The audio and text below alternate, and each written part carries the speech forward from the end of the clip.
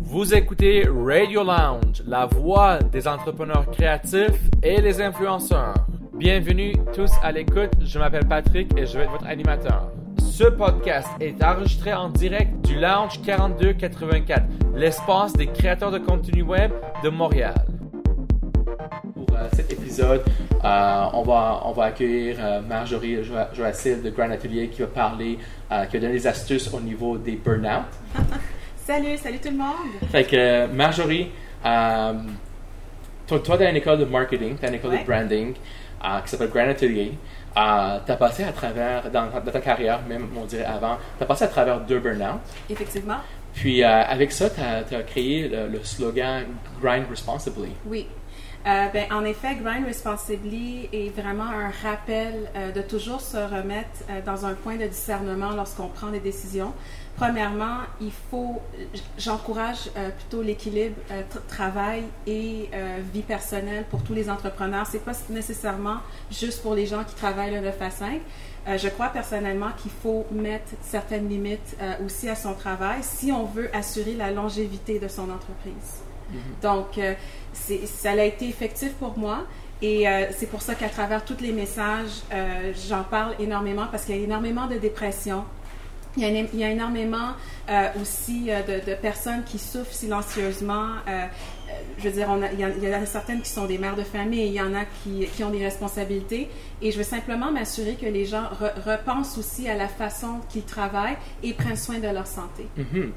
Puis c'est ça, récemment, on voit très souvent beaucoup de créateurs en ligne qui postent des vidéos, des images sur Instagram ou juste sur leur blog.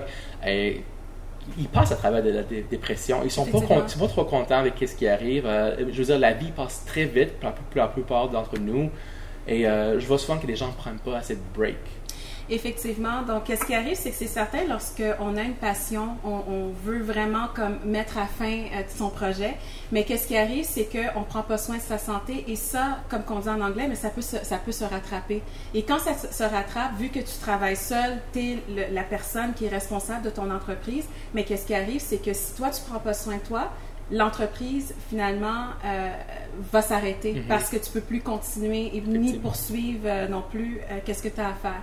Donc, c'est pour ça que avoir le discernement, avoir le sens d'être présent dans ce qu'on fait, être aligné avec ses valeurs aussi, de savoir comment s'arrêter, de se donner la permission de prendre congé. Est-ce qu'il y en a parmi vous qui prennent des congés ou qui sont à l'aise de prendre des congés? On se sent souvent coupable dans ce genre de choses-là. Donc, je prône ça à travers les messages parce qu'effectivement, avoir souffert de burn-out, quand je ne peux plus me lever, je suis plus capable de manger, j'ai plus d'inspiration, je suis complètement brûlée à un point même que c'est comme un effet domino.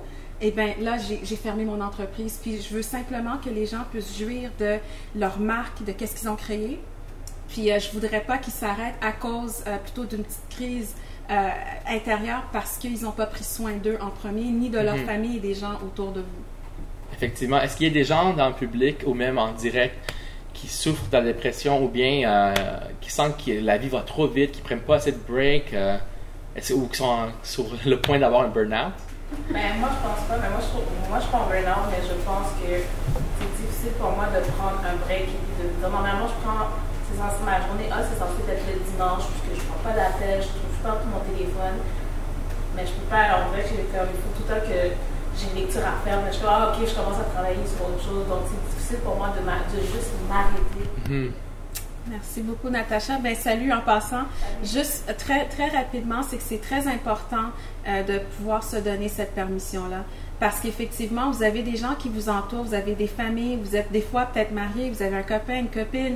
Vous devez renchérir ces relations-là parce que finalement, quand vous relâchez et que vous donnez la peine à votre corps de se recentrer, mais c'est là que la créativité plutôt peut s'activer. Et c'est bon pour votre cerveau de garder une certaine pause à l'intérieur. Donc, je vous encourage énormément de prendre ce discernement, de prendre ce recul, parce que vous avez une seule vie, une seule santé. Et quand ça s'en va de l'autre côté, ça veut dire que quand vous commencez à tomber malade, vous commencez à aller dans une dépression, c'est très difficile de remonter la pente. Donc, aussitôt que vous voyez que vous avez foncé un peu trop fort, Ajouter, I always like to say, add flow to your grind. C'est-à-dire, ajoute un peu de flow, prends un repos, travaille fort, puis maximise après, prends une pause, travaille fort, en intervalle. Qui d'autre ici qui voudrait partager un petit peu et rentrer dans la discussion? Est-ce que vous avez des astuces peut-être que vous sentez bien? C'est quoi vos astuces au niveau la survie dans le grind, en fait, quand on travaille ou quand on est en mode créatif puis on n'arrête pas? Go to live comedy. Oui, effectivement, rire. Rire. Rire, ça fait vraiment du bien. Je veux dire, des fois, on n'a pas nécessairement besoin de faire des choses qui sont extravagantes comme aller au spa ou quoi que ce soit, mais juste le fait de regarder un film qui est drôle pour rire, ça fait partir les endorphines, ça fait du bien et ça détend en même temps. Et c'est bon pour vous aussi, ça peut activer, vous inspirer aussi sur votre contenu ou comment vous voulez vous présenter en tant qu'entrepreneur. Moi, je danse souvent en ville. Alors, il y a plein de DJ, Alors, pour moi, je dis, mes DJ, ce sont comme mes thérapeutes. Parce que là, je rentre, je danse, mais je ne juge pas. Je ne me juge pas. Je veux dire, quand mon énergie est vraiment comme connectée, je donne beaucoup d'amour sur le dance floor. Et là, je retourne au travail, puis je suis comme replenished complètement. Bien. Danser. Ouais. Le rire, la danse, effectivement. Puis il y a aussi des endroits qu'on peut aller, comme au bord de l'eau, que j'aime beaucoup aller au village Pointe-Claire, par exemple, juste pour prendre le temps d'écouter les vagues, le vent, de prendre, des fois, c'est pas beaucoup de temps, juste 15 minutes, 30 minutes, de pouvoir prendre cette pause-là pour soi. Quoi d'autre que vous faites pour vous détendre? C'est quoi d'autres affaires, comme des hobbies que vous avez qui vous met hors du travail un petit peu pour relaxer? Garder l'équilibre. Oui, pour garder l'équilibre. I have different hobbies, so I don't just concentrate on one thing. I concentrate on other things, and there's so many things I do. I love to cook. I love to do my yoga. I love to, and so I just do different things so that I'm ready to really focus on the big one. So you really actually take care of, pleasuring yourself with things that you love, you know, things that basically takes your mind up. Donc, les choses qui te tiennent à cœur, qui font en sorte que tu peux te concentrer et revenir dans ton grind par la suite, c'est quand même bien. And when I'm really, really inspired, I can do art, and then I just go back to what I need to, disconnect to what I could do my Je pense que c'est mon téléphone. Je suis désolée, je vais juste te laisser tuer comme ça.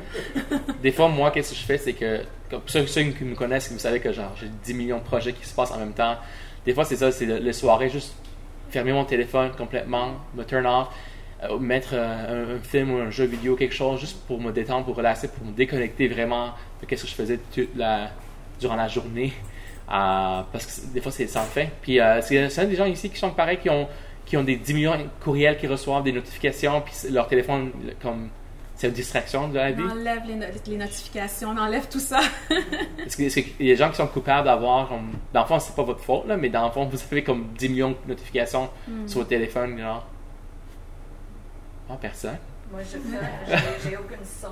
Moi non plus. Ouais, c'est ça. Ouais. C'est des fois, c'est comme si tu les entends quand t'en as même pas. C'est ça. Moi, ça fait longtemps que j'ai coupé ça. Ah, c'est bien, c'est bien. Non, c'est fantastique. En fait, pour terminer ce sujet, en fait, il y avait une anecdote que j'ai vue sur l'Internet. Je vais essayer de partager si je retrouve la vidéo. Mais cette personne-là disait, mais si vous voulez devenir comme en succès dans votre vie ou être riche ou grandir dans vos affaires, c'est en fait pas utiliser votre téléphone. Genre, fermez ça, puis c'est pas quelque chose, c'est pas l'outil à utiliser à tout le temps parce que genre, ça vous distrait, ça vous amène en arrière. Puis des fois, c'est ça. Des fois, c'est juste ça qui vous énerve, puis comme que vous êtes sur le fringe, oh my god, j'ai trop d'affaires à faire, mais en fond, il n'y a rien. C'est juste une notification qui n'arrête pas vous faire des rappels, des affaires que c'est même pas nécessaire. C'est ça, donc il faut prioriser, mais il faut quand même commencer par se prioriser soi. Donc les marques se bâtissent par les humains, pas le contraire, donc il faut toujours se mettre le jeu avant. Bien sûr. Fait que merci beaucoup, Marjorie. Merci. C'est une conversation très conseillée. And yes. Si vous avez aimé l'enregistrement d'aujourd'hui, soyez sûr de nous suivre sur nos réseaux sociaux. Ainsi, pour trouver toute information pertinente liée aux créations web, visitez notre site web creatorhq.org. QG des créateurs est une communauté de créateurs web de Montréal et aussi partout dans le monde. Devenez membre avec nous, c'est gratuit.